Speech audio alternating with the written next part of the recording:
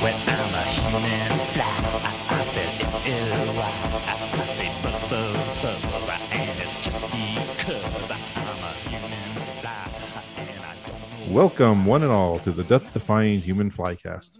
My name is Max Romero, and I'll be your host on this one-of-a-kind journey into the world of the superhero stuntman called the Human Fly, the wildest superhero ever because he was real. Today, we are joined by a very special guest, that tower of power, the man of the hour, Fire and Water founder, Siskoid. Hey, Siskoid, how are you? I'm good. I it's always strange when someone calls me a founder. I know I was there from the beginning, but I wasn't from the beginning. You know, I was like the fifth member. You're like the fifth Beatle. Yeah, and you know they had to recruit me from not overseas, but over border, anyways, over land.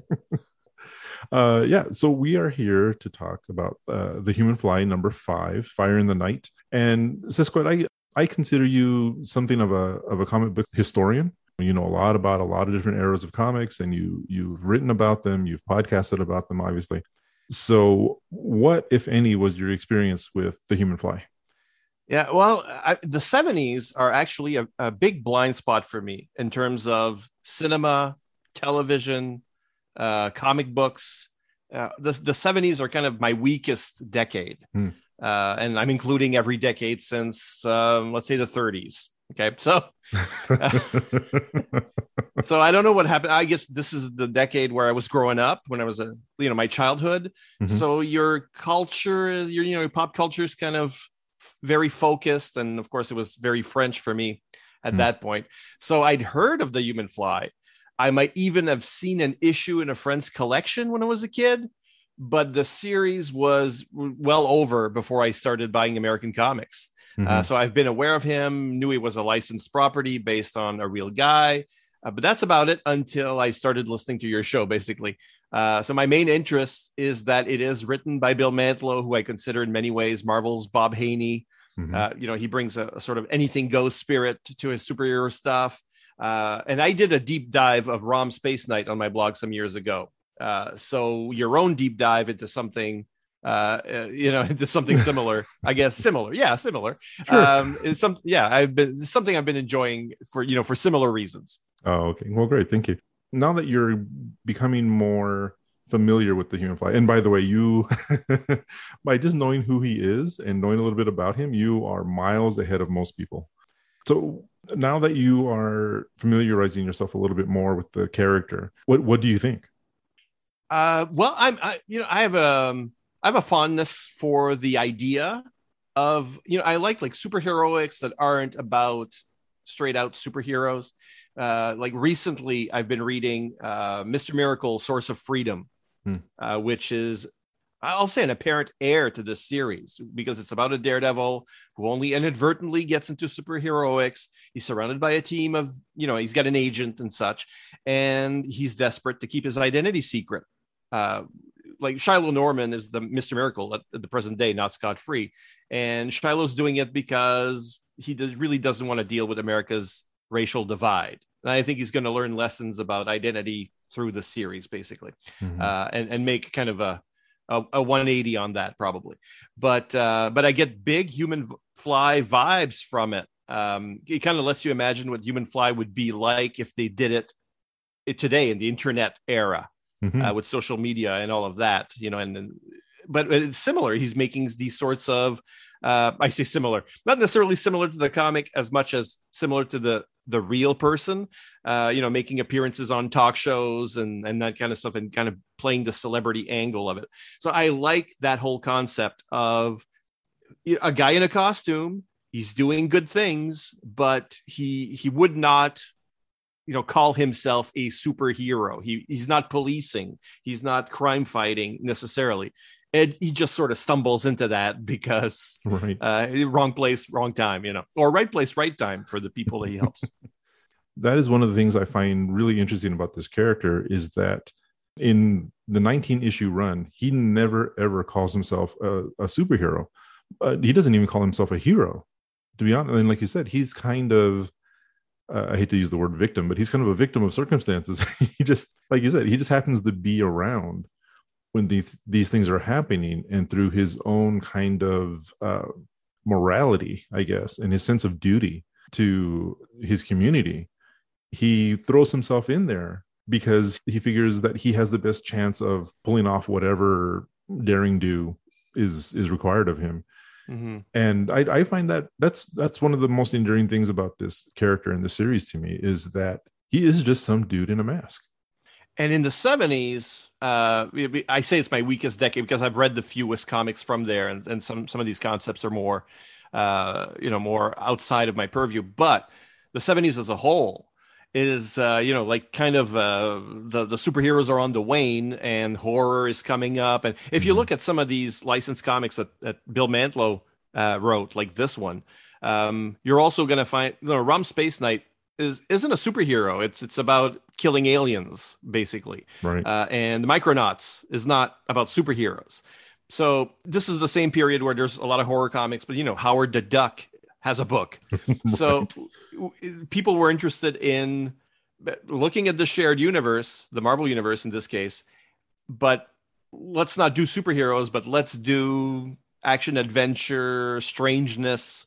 That was still what comics were doing, and that's what people were tapping into rather than. So the Human Fly kind of fits that mold where he's not quite a superhero, and since superheroes aren't so popular right now, that helps him out.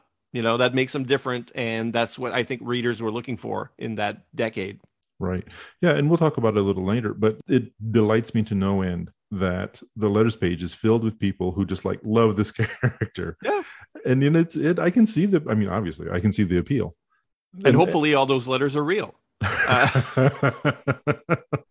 I've seen too many. I've heard too many stories of staffers writing letters, or friends of staffers, or staffers writing letters on behalf of their spouses, and that kind of stuff. I think Martin Gray was telling me that he wrote some letters for when he was editing those British comics. I think he wrote some fake letters. I don't want to throw Martin under the bus. Maybe it's not him, but there's that happens in the industry. Right. So especially like early issues when they're just trying to get traction on something. Hopefully, these are all real people. We'll choose to believe that they are, and it's not just Mantlo burning the midnight oil. Yeah. Imagine this is the hero that is real, but his fans are not somehow. Well, you said that you were a little familiar with him already. He is a Canadian superhero who was on Canadian TV more than once. Did you ever see any of that? Did that help you become exposed to the Human Fly, or was that just happenstance? No. Again, I was 7 or 8 during this era for him. I've looked at some of that tape that's on YouTube, but in real life, that would have been on English TV, probably local stations like Toronto, or I know he did one like in Halifax or whatever, but I would not have been exposed to that at that age when I was, only a French speaker. So, I see. Yeah. Yeah, because I know for me, probably around that same time, I don't remember seeing him, but apparently he was on the TV show That's Incredible, which I did watch religiously. So I've seen that show, but I was watching it probably when I was kind of starting to learn English. So I'm already 9 or 10 or 11 or something when I'm seeing it. I don't know how long it lasted, but that would have been like earlier episodes than what I might have caught. Right. Let's go ahead and get into the story we're here to talk about. Again, that is Fire in the Night, written by Bill Mantlo. We have art by Frank Robbins. And I am going to go ahead and let you take care of that summary. Sure. Fire in the Night. Burning towers somewhere in Quebec, Canada. They are the tallest in the world, and they are on fire. On an approaching helicopter, Rick Rojat, the Human Fly, surveys the situation. It had all started earlier that day when a group of disabled and or hospitalized children are witness to an amazing stunt from one of the tower's rooftops. The human fly proceeds to walk a tightrope to the other tower when a man dressed as a policeman fires his gun at said wire and sends the fly to his death. But Rojat grabs it, the wire that is, and swings himself over to the other building. At his point of origin, the fake cop holds the kids and the fly's always shadowing news crew hostage. In a single move, the villain rips his uniform off and reveals himself to be, well, he's not telling, but he's dressed as a circus strongman and he's set 5 floors of the building on fire. The human fly has no choice. He must climb the face of the burning building and try to stop this madman and rescue the hostages who act as audience for the villain's story. He is Malik, a once famous daredevil like the human fly, who tried to walk a tightrope between the Empire State Building and the Chrysler Building. His rope snapped and he found himself in the hospital, but alas, he didn't make the news, seeing as Pearl Harbor got bombed the same day. So now he wants to publicly humiliate other daredevils and deny them the glory that was denied him. Meanwhile, the human fly has climbed up to the floor where the fire begins. He crashes through the window and continues his ascent from inside, equipped with a fire extinguisher and a breathing apparatus. When he gets to the roof, Malik recognizes his voice. Clue. And goes to shoot him. But one of the kids hits his arm with a crutch, ruining his aim, while the fly knocks him out with his baton thing, or whatever you call it, scepter. His team's helicopter throws him a chain link ladder that stretches from one tower to the other. It's their only way out. Rojat fires a line to the other building to help people with the crossing, and reporter Harmony has to help bring some kids over. That still leaves a girl who uses a wheelchair and the unconscious cameraman Malik had hurt.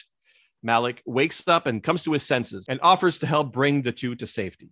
As the fly puts the cameraman over his shoulder, Malik takes the little girl and, to take her mind off the danger, tells her he taught the human fly his mastery of aerialism.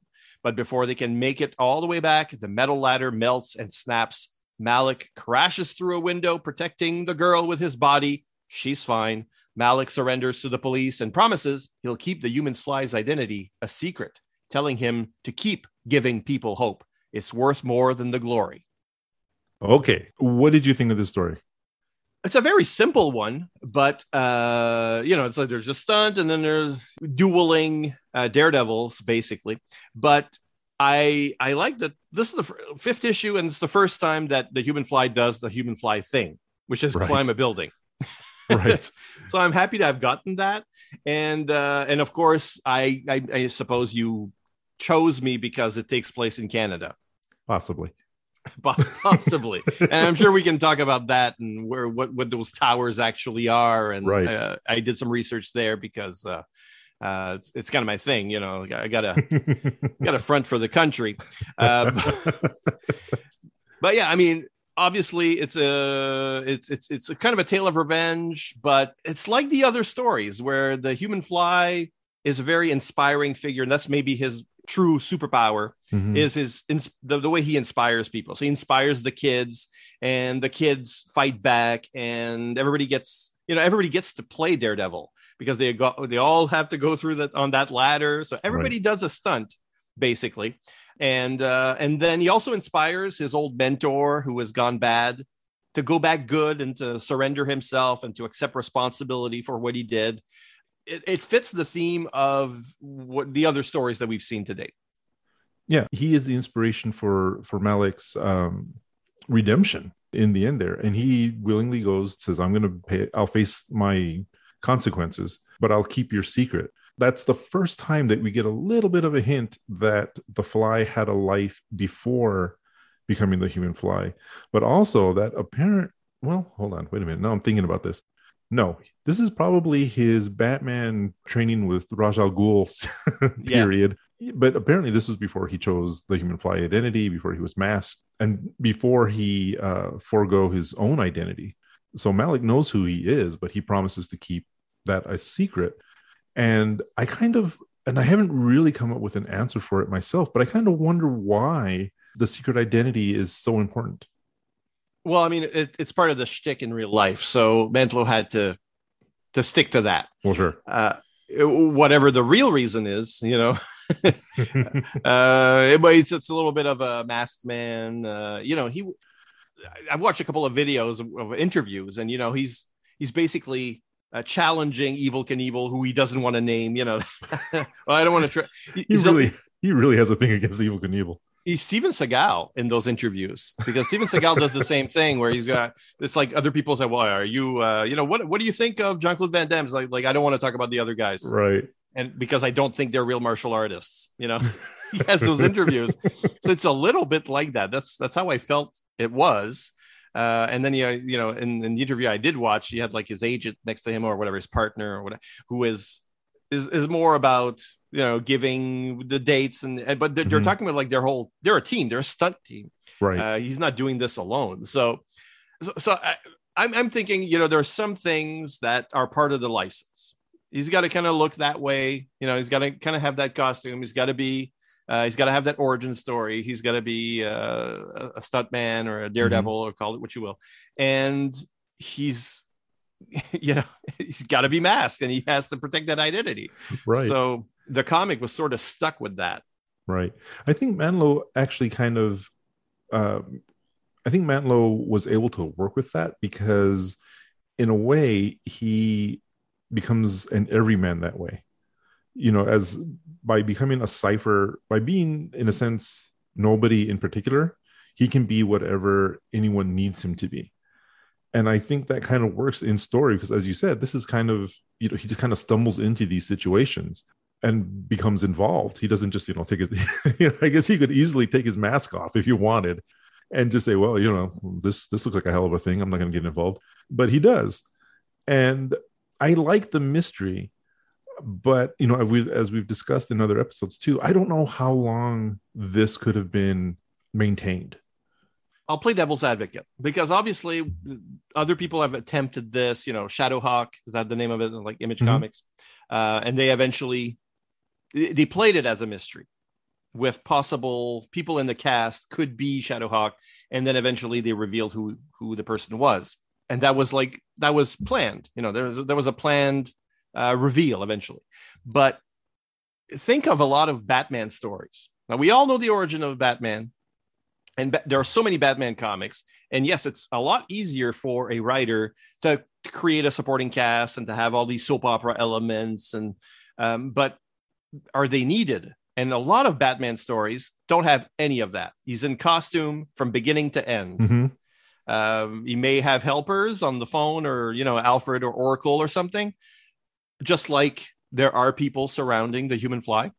But we don't go back to the mansion. We don't have any subplots with whoever, love interests or business concerns. Or Batman at this point, he doesn't need the other identity.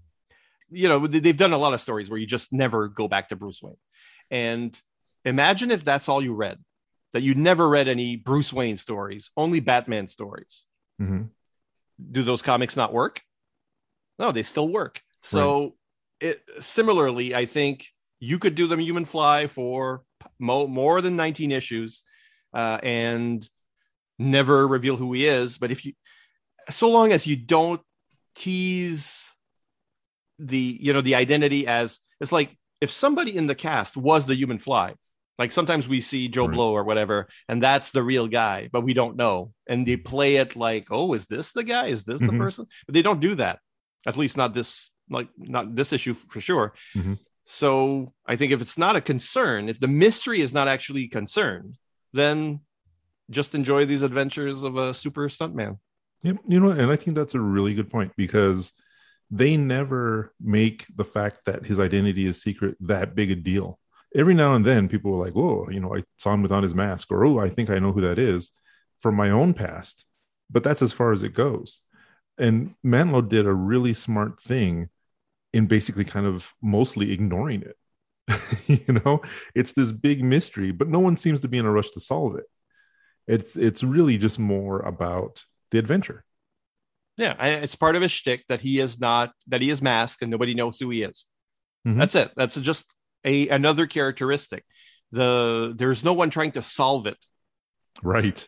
So, and it's true in real life as well. I mean, in real life, we don't know who he was. So Is the world lesser for that? No. I mean, I'm sure you'd love to you'd love to read a tell-all, the Sure. true history.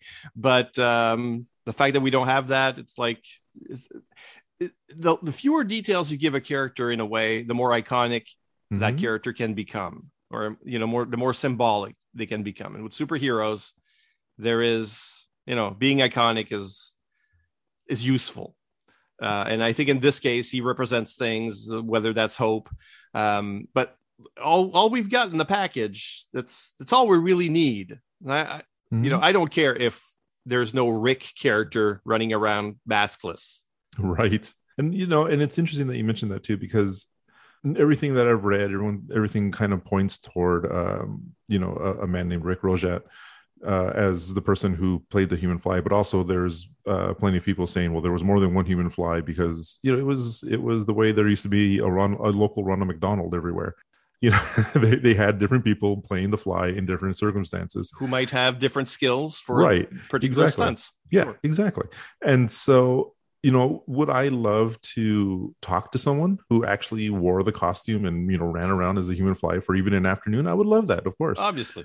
But at the same time, part of what's fun for me about this character and the series in general, the whole weirdo 70s mystery around it, is that I don't know.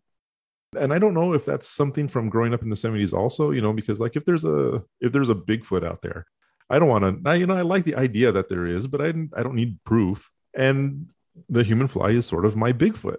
It's good enough for me to know that there was some guy out there who showed up like he was halfway into a 6-pack of beer, angrily talking about Evel Knievel.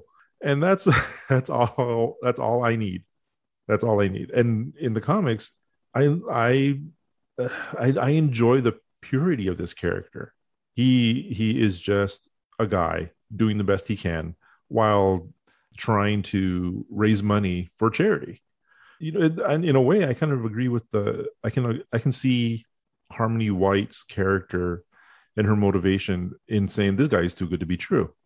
If I saw that in my real life, I would probably think the same thing too. About every superhero, probably. Right. Because it's not like in the real world, that motivation seems to be lacking. But in this case, I mean, it's the Marvel Universe as well. Right. He's not the only one. He's not the only selfless person out there. Right. But also he's an entertainer. So it's not quite giving your life to like that vocation of crime fighting. He's in it for, we see his mentor, or one of his mentors here, was in it for the glory, for the fame. Right. And that failed him. And the Human Fly is not in it for that. Mm-hmm. So obviously it's part of the job, but he's actually got a different motivation for it. Right. Exactly. And speaking of his mentor and / nemesis in this issue, Malik, I did a little research, and I don't know how many people remember the Flying Walendas, but they were around since the 30s. But they were still, pretty popular around this time, and they're still doing stunts and that sort of thing. And so I kind of arbitrarily decided that Malik is based on the family leader, Carl Walenda, who actually died, I think, a couple of months before this issue came out, actually. But at the time, he was 73 years old. And which kind of lines up because Malik says that he was he lost during the war. He lost his glory to that damn Pearl Harbor. This guy who, quite frankly, like everyone else in this, and I love Frank Robbins, so this is not a dig necessarily, but everyone's built like a He-Man action figure. He's a good looking 73. He looks like to me, he looked like John Aston as Gomez Adams, but with 70s hair. I guess they couldn't get Kraven the Hunter or something. But I love that. I love that when he shows up, he's like, "They'll wonder who I am." Ha ha ha! It's a weird power move. I want to be known, and yet they'll wonder forever who I am, because I guess he expects to burn to death on the top of that building. It's his last hurrah sort of thing. Yeah, you mentioned the art by Frank Robbins. This is an artist like Jack Kirby whose work is really like full of energy, but it seemed too stylized when I was a kid. Mm-hmm. I remember seeing his work on Invaders, possibly in the previously mentioned Friends collection. Don't even ask me who that person was. Like, I have a vague memory of a sleepover, and there were some random comics there, and I flipped through them, and there was like Frank Robbins. I remember Invaders for sure, and I might remember a cover from this. So I couldn't really read English very well, maybe, or I don't know. But it's before I started collecting comics in earnest. Anyway, big reappraisal of Robbins' art once I entered middle age, I gotta say. Mm-hmm. So what did you think of it in this issue? Well, no, it's good. I mean, it's perfectly. One of the things he does, I feel, is like there's nobody that draws characters ragdolling the way that Frank Robbins does. That is true. People are very, very, like limbs are disjointed, and sometimes it's a matter of perspective. It's just where we are. But if somebody's flying through the air, they're probably got like a leg that's about to snap off. It's very Frank Robbins. That creeped me out as a kid, and also like the beady eyes. He's one of those artists who does like little round eyes that sort of creepy in a way. But some of the stuff I like here, like the action is good.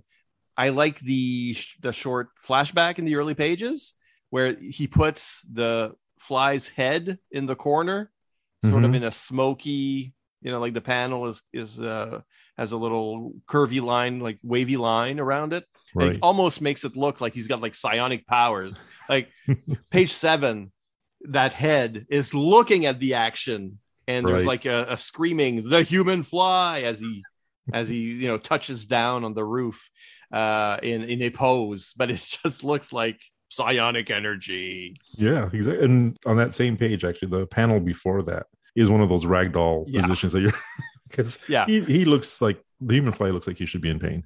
The back leg is just extremely it's much too far in the back, but that's a groin pull for sure. Oh no, he's got a hernia there. But but that's exactly what I mean. It's like the energy of that. It's not about how. It's just like Jack Kirby. It's not how people actually move, or it's a comic book, and you've got to. The art has to show the effort, and I think that's what he does.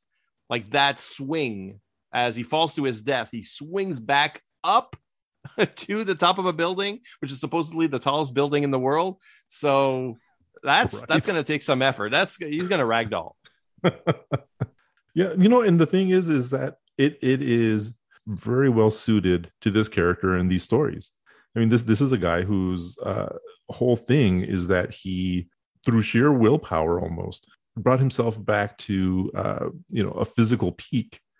And so you kind of want to see him doing nearly impossible, anatomically impossible things. The job of a daredevil is one where you're always going to get hurt. Yeah. Every stunt is possibly when you're last. And so when we see him do stunts here, they're very dangerous. Obviously somebody sabotages him. And then, it's a pretty dangerous issue in terms of stunt work. So we're looking at him and we're thinking, well, maybe he hurt himself there, and he's going to have to recuperate between issues, just like the real thing would have recuperated between every stunt, because every stunt you get hurt, I'm pretty sure. So that fit for me. That worked for me as well. And so far, we're only into the 5th issue here, but so far this is my favorite action of the series. And some of that might just be because I personally am afraid of heights, So the idea of him walking across a high wire and suction cupping his way up the tallest building and all that sort of thing, I think just kind of hits me in a place where my brain goes, no. Well, I mean, this is a stunt based on a real one. It's based on the 1974 walk across the World Trade Center towers by French aerialist Philippe Petit. So he was, I mean, that's a stunt that was immortalized in a documentary, Man on Wire. There was a feature film called The Walk. When you watch, and The Walk was 3D, but I saw 2D, and still the depth, like when the guy is walking the wire. Yeah. I get vertigo just watching that. So, and I wasn't not in theaters, on my TV getting vertigo. Wow. So yeah, I completely agree. So that's what they're doing there. There's also like a touch of Towering Inferno, which also came out in '74. So I don't, yeah, there's like a 1974 vibe here. But that stunt, yeah, that's obviously Mantlo going, okay, what stunts exist out there, and how can I adapt them to the superhero genre? And I think he does it very well. I mean, this is an incredible idea, but not implausible, I guess. Not completely implausible. No, this was done. Right. And I think it was a back and forth as well. Petit went to one tower and then came back, and he sat there in the middle for a while, just to enjoy being up there. So. God.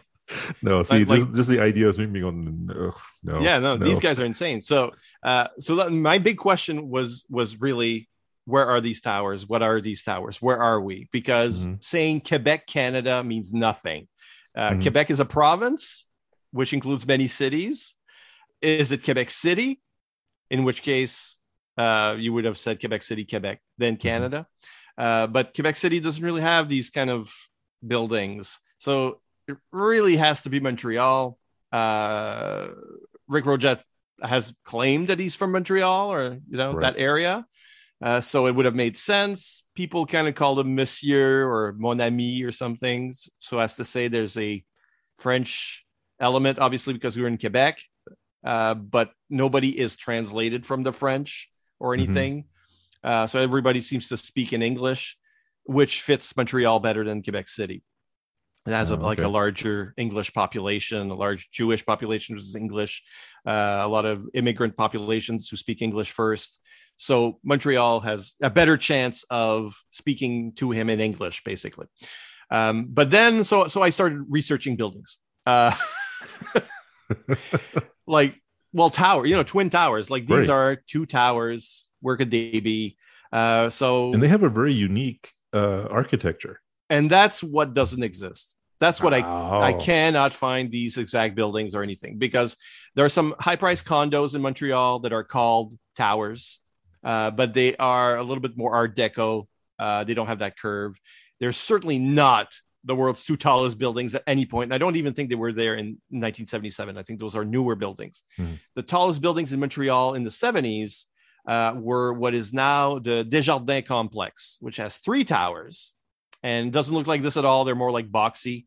And they were completed in 1976, which might have been, like if it's in the news or if there's any kind of research, we understand this is all before the internet. Research wasn't so easy. You kind of fiddled with it. You had to write a number of monthly comics, and that's what it is. But the idea kind of might come from that, probably what they're going for, but maybe confounded with the CN Tower in Toronto, which was the tallest structure in the world, and was also built in 1976. Oh, okay. So, but you can't be on the roof of the CN Tower because it's the tallest, but it's a big needle, so you have to be on the tip of the needle to actually say you're at the highest point. Right. It's an antenna of some sort, right?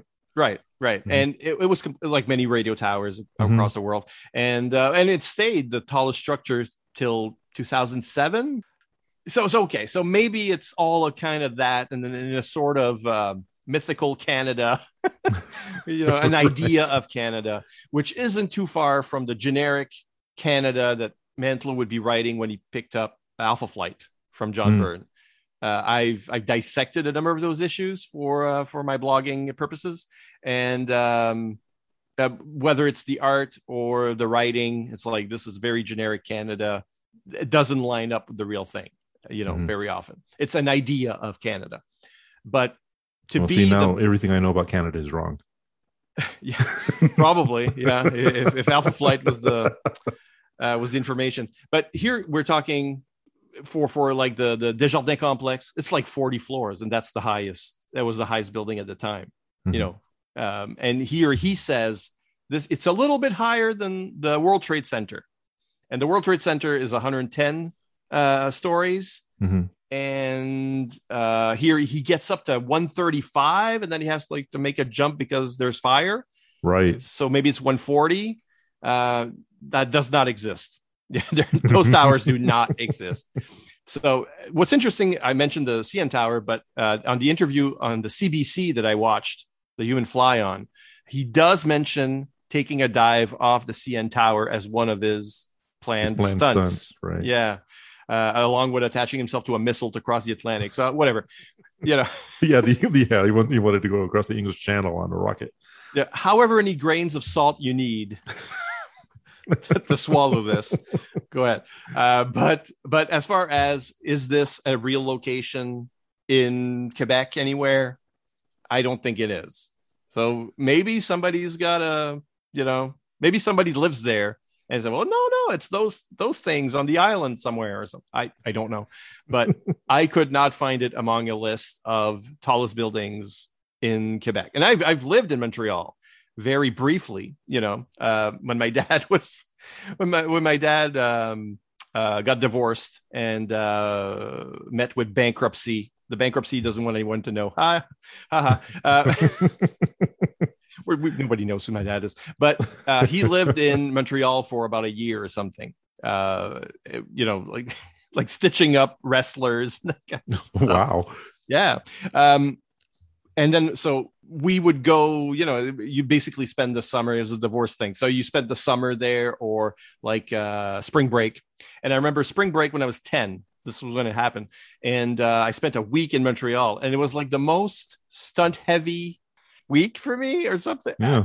I'm 10 years old. It's the first time I ever tried cognac because my dad wanted to ply us with booze. Okay. This is already a good story. It's the first time I ever drove a car. He made me park a car in Montreal. Wow. I was 10 again.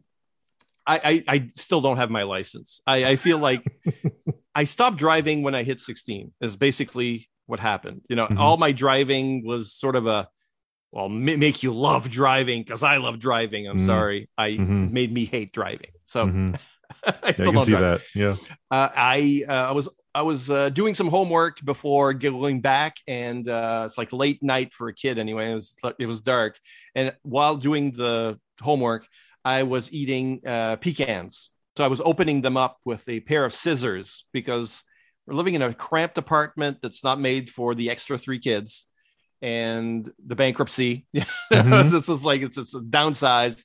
There aren't any nutcrackers or anything, so I'm just trying to pierce these pecans with a pair of scissors, and it goes, and they're so slippery. A pecan is so slippery, so it goes right through the pair of scissors slides off and goes right through my hand. I still have the scar.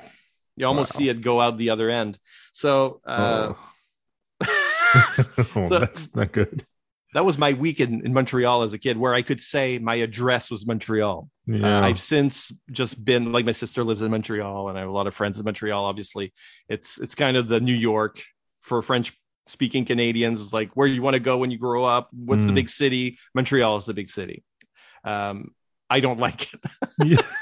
I don't particularly like it. It's like I have some good experiences, but I have many experiences that kind of sound like this. Oh my God. Just bloody. Oh, no. Yeah, no, I mean, you yeah, no, Montreal made you spill blood. That's not good. So I was a human fly doing things I shouldn't have been doing. Oh no. Yeah, you had mentioned before that you had beef with Montreal, and I can see why now. Oh, my beef is actually with, like, altercations in parking lots and stuff like that. It's more about having met the wrong people in certain locations or something, and being very crabby about it. Because the Quebecer spirit is very, very confrontational. Oh, okay. So, some people will say this about, like, Parisians, or, like the French. The French are rude. Probably just Parisians are rude. It's like the big city makes you ruder. And Montreal kind of has that chip on its shoulder where the people are, or can be, very rude. And the Quebecers in general, because they kind of feel bitter about being part of Canada. So they see themselves as this French population under siege. They don't know. Wow. They don't even know what that means, because I live in an actual, like, we're a French minority in an Anglo-dominated world. Right. But in Quebec, you can walk down the street and say, hi to someone in French, and you know that they'll speak your language, basically. You know, Right. you're not under fire at all, but they don't know what being a minority is. Mhm. So it's just part of my beef, you know. But yeah, so they have that kind of mentality where they're very aggressive and very confrontational. They all feel like they are separatists, you know. They're all. It's not the truth, but Yeah. it kind of feels like that because you'll always have the most outspoken people will be the ones you notice. Right. And those people will be jerks, maybe. Yeah. Because we have like the largest here in Moncton, we have the largest French-speaking university or fully French university outside of Quebec. Well, when Quebecers can't get into their own universities, they come slumming down here. And then so you get a lot of Quebecers. And I was born in Quebec. It's not like, but you know, Wow. but there's those loudmouths will be the ones that are going to say, oh, it's crap here in Acadia. It's, you know, they'll be judging our culture adversely. It's like, well, just stay home then, you know. Right. Yeah. You don't like it here. That's fine. I don't like you being here. It's kind of a mutual thing. So yeah. Yeah. So it's kind of easy to hate on Quebecers when you're in my area because of their attitude towards the rest of Canada, which we are part of. So Yeah. that explains it. You know, it's not about, you know, putting a pair of scissors through my hand or that's only a physical reminder, I guess. Yeah. The mark of the beast. You've watched the video of the real life human fly. Mm-hmm. So does he give you a Quebecer vibe? No, well, I mean, he's an English speaking person, so it makes sense. He's from Montreal. Mm-hmm. If that's all true, you know, obviously we don't know that all the details are true, but he's an English speaking Quebecer. Probably makes him from Montreal. That would see, if he's from Quebec, that tracks. You know, it's not the only place that might happen, but it's the most likely place. Mm-hmm. And where he could have lived his English language and culture without, let's say, contamination, you know, without being forced to speak French or go to French schools, or he could have lived his Englosity, you know, completely. And so he sounds like an English speaking person or an English speaking Canadian. You know, mm-hmm. He could have come from Toronto. He could have come from Vancouver, you know, anywhere. So I don't think that if you're an English speaking Quebecer, you have that Quebecer spirit. I think that's the Latin blood. That's the French blood mm-hmm. speaking, you know. If you're an English speaking person in Quebec, you're probably putting on a mask. You know, there is like you are the minority there, and you are not particularly welcome by certain, you know, sectors or cities. Mm-hmm. So the idea of the masked man might come from that. Oh, I mean, wow. Psychologically, that's not.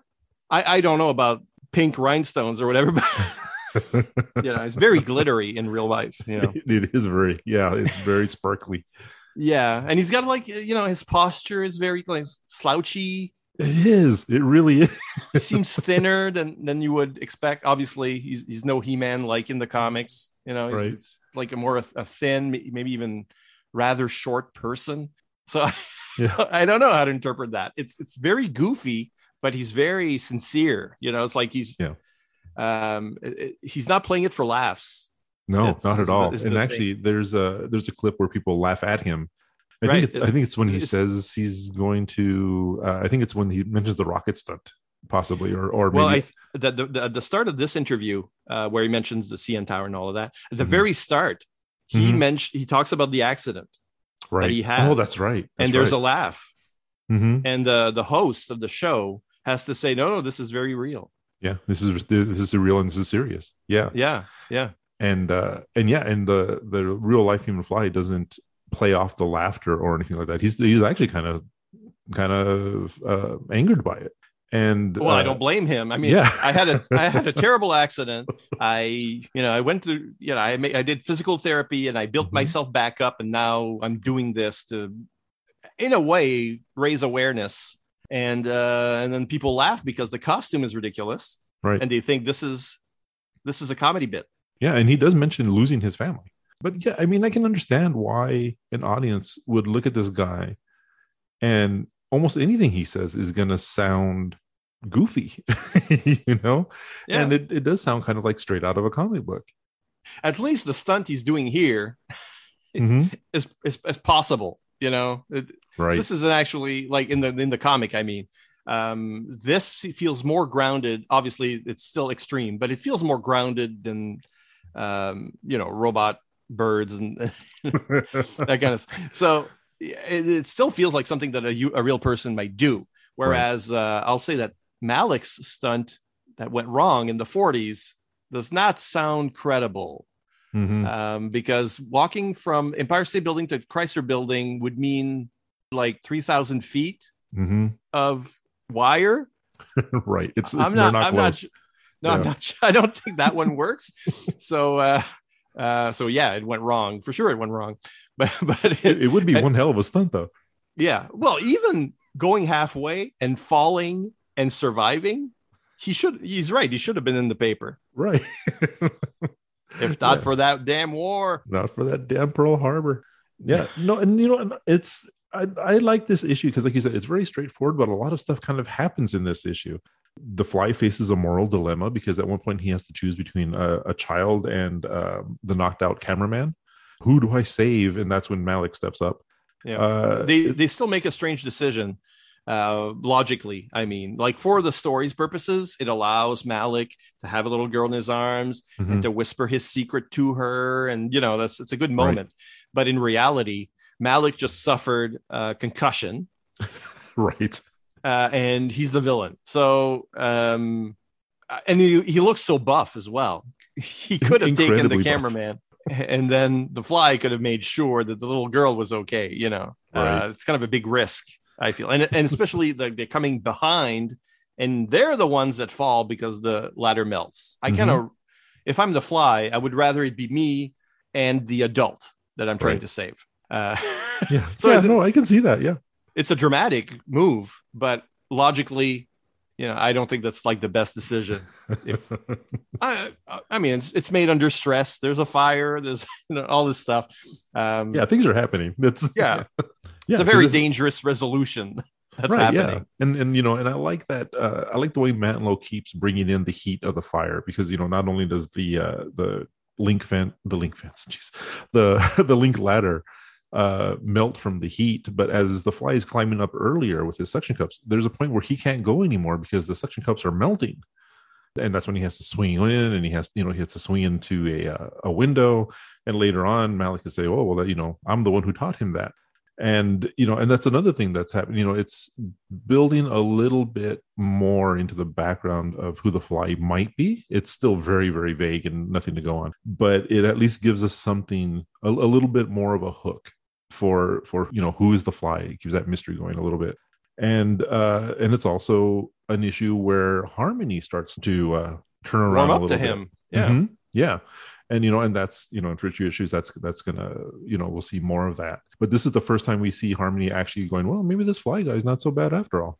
Yeah, I mean, he's doing it for the kids. I'm sure that this is a bigger story. It's just the kids are on the roof, and she sees how he has an effect on them. That he gives them hope even before they actually take action and start fighting back. They are looking at him and knowing that he also had some physical hardships and look what he's made of himself. Look what he's doing.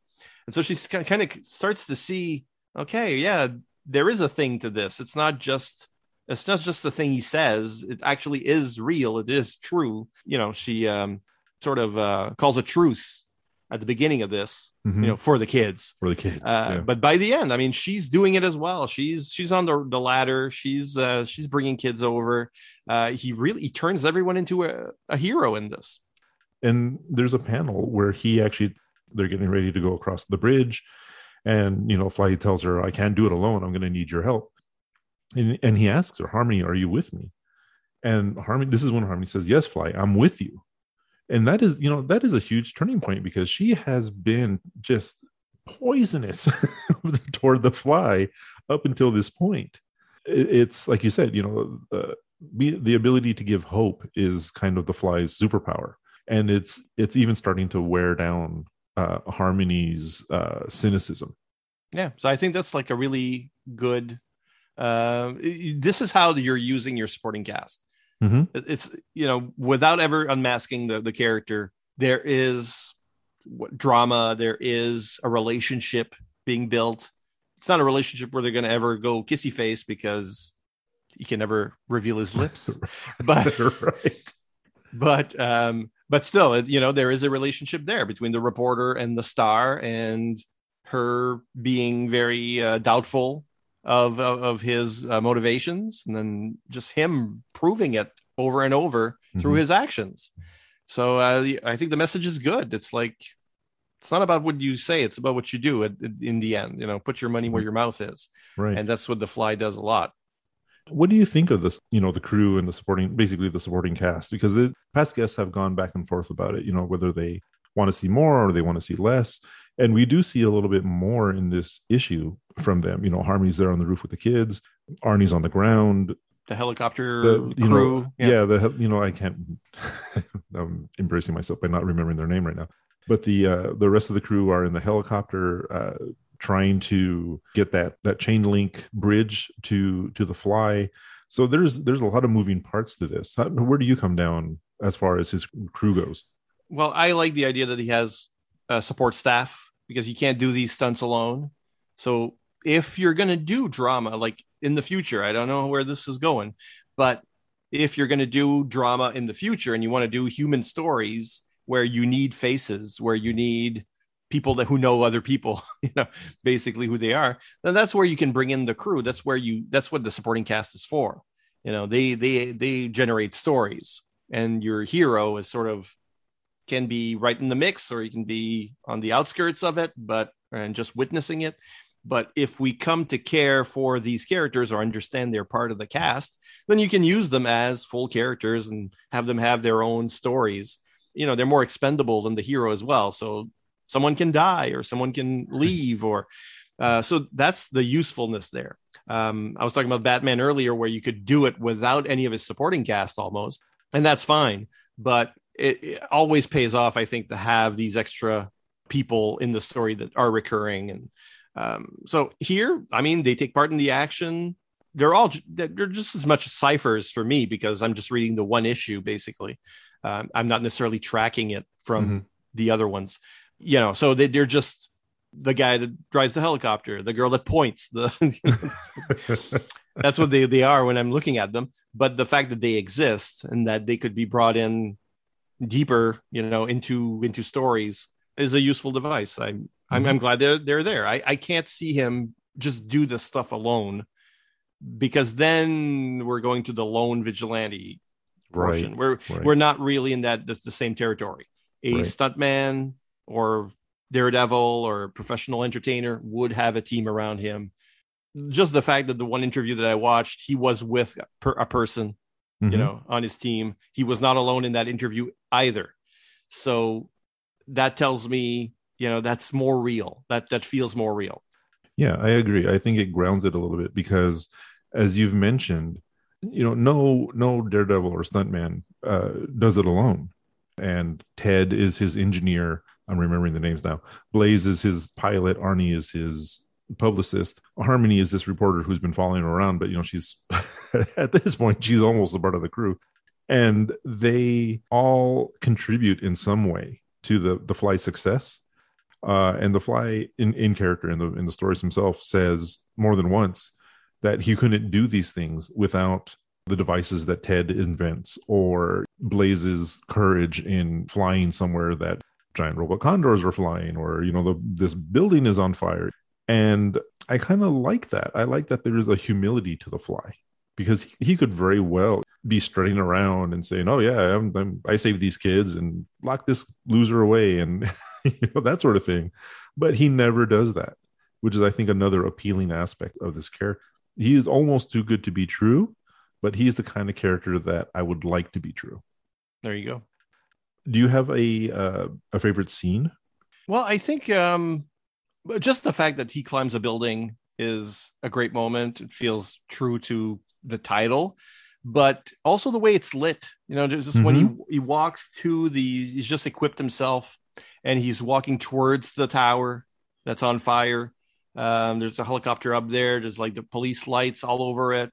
There's like a big spotlight in the back of him.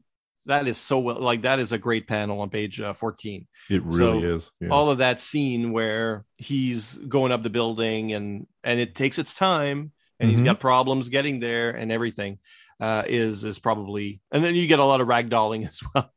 So that's the part I'm most happy with, probably. That is a great panel.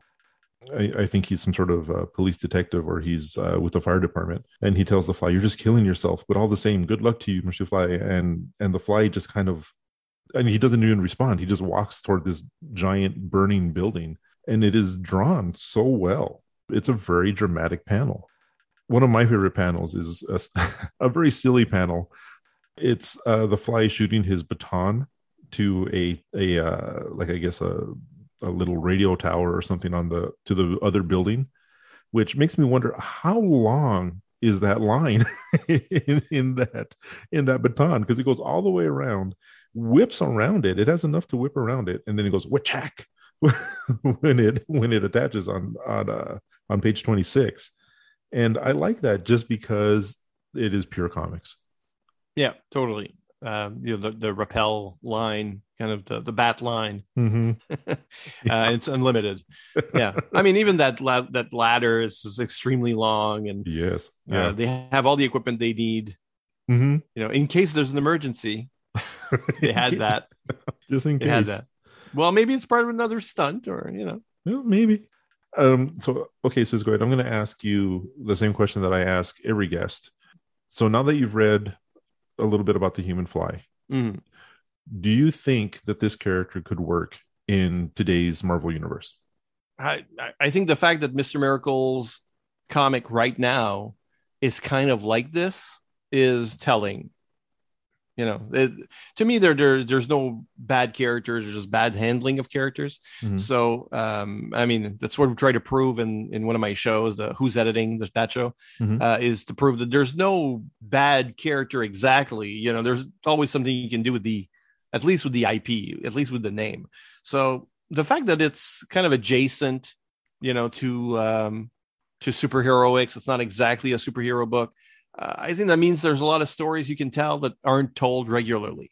So yeah, I think the Human Torch again, the Human Fly could exist in today's world, because now we would be looking at all of the celebrity culture stuff, all the social media stuff, how he'd have cameras on himself, where to show the stuntman's eye view.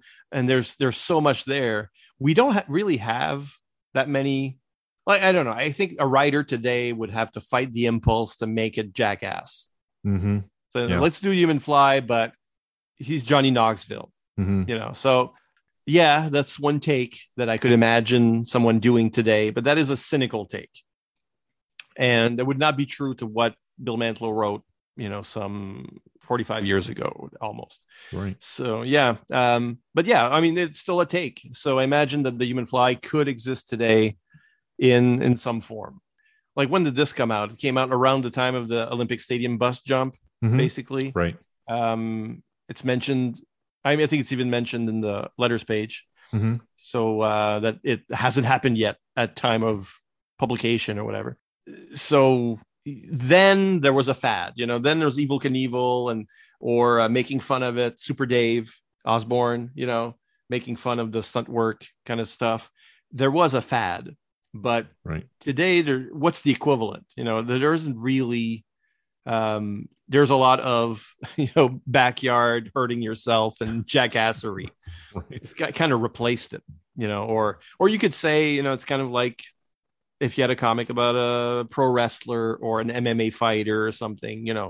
It would kind of be in that vein, real person, but with a outrageous look and personality and sort of a public personality that isn't necessarily the person's own.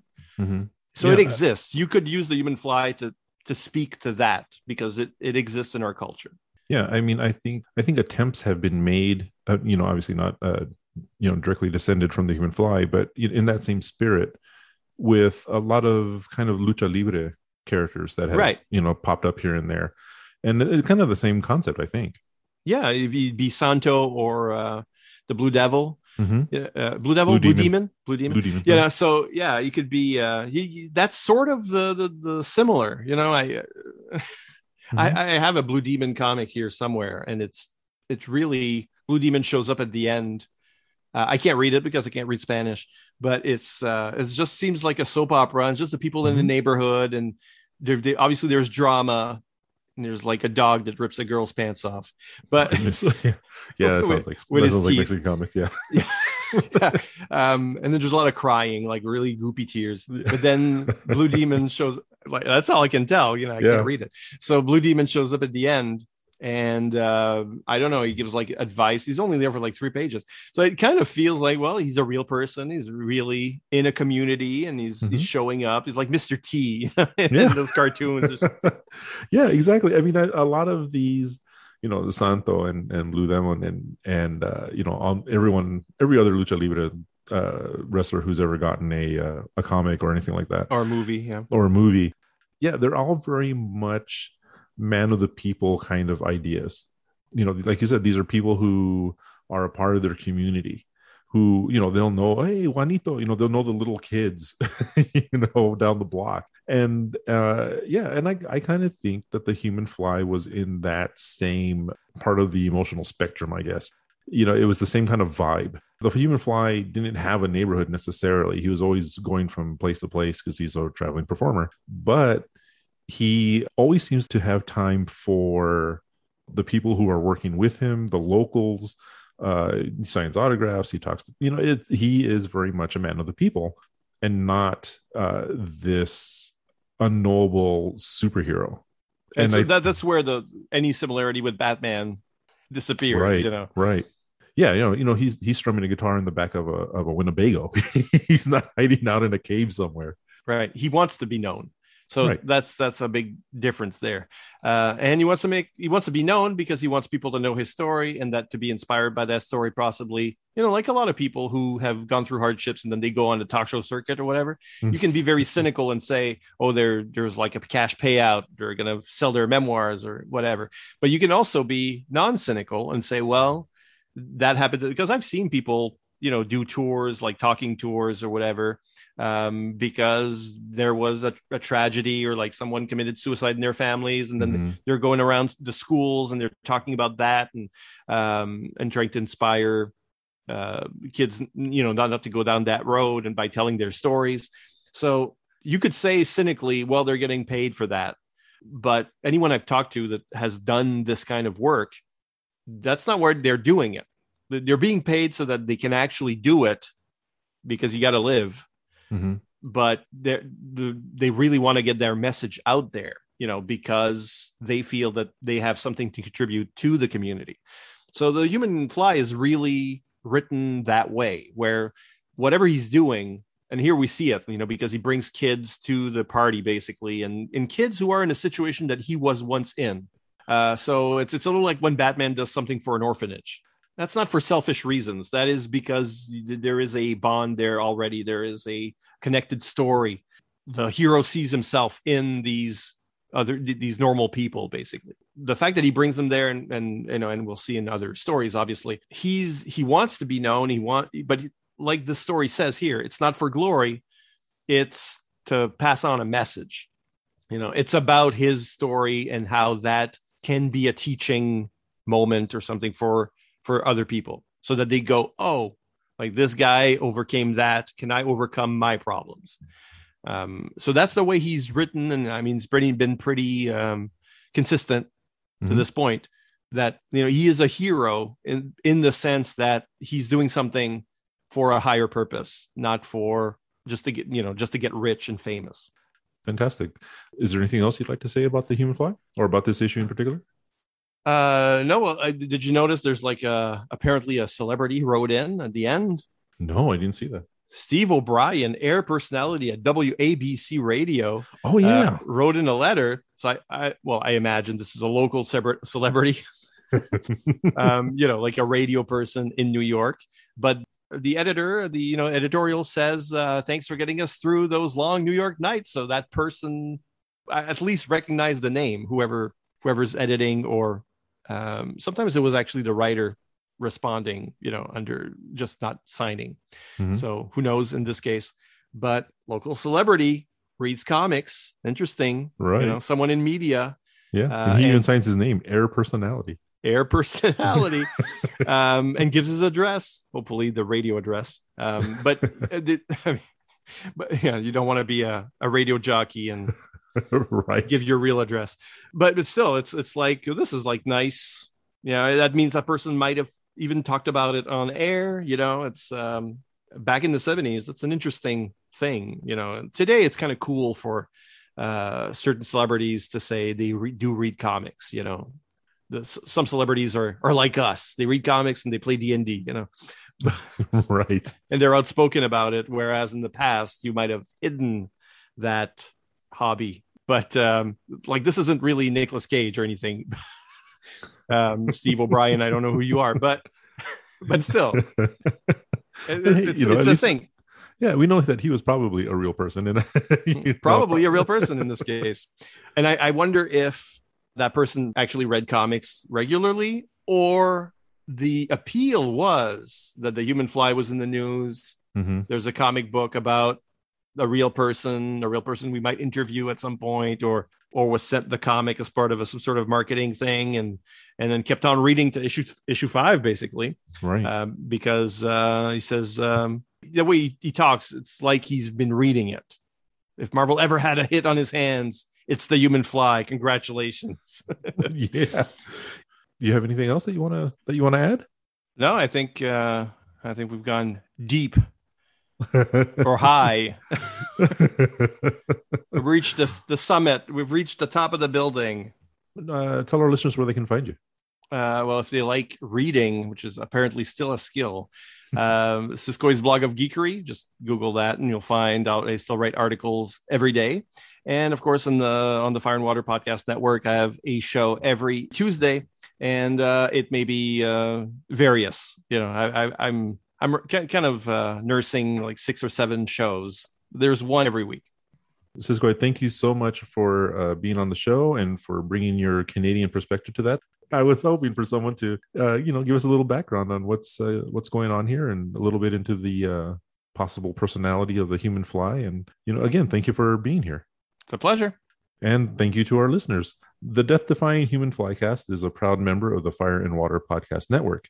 If you'd like to subscribe or leave a comment for the Human Flycast, you can do that on our website at fireandwaterpodcast.com or on Apple Podcasts. You can also find the Human Flycast on Twitter at Human Flycast, and be sure to follow and tag the network with hashtag FWPodcasts. You can also reach me at humanflycast@gmail.com. If you'd like to support the Fire and Water Podcast Network, and why wouldn't you, go to our Patreon page at patreon.com/FWPodcasts, where you can make a one-time or monthly contribution and unlock various rewards, including getting name-checked on this or any network show of your choice. Support the network and reap the rewards. And remember, the wildest superheroes are real.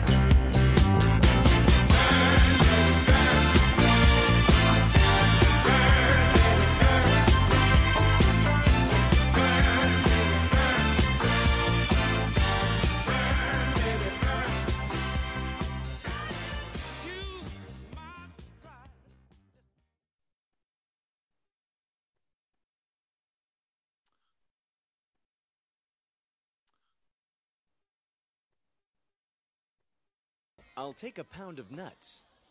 That's a lot of nuts!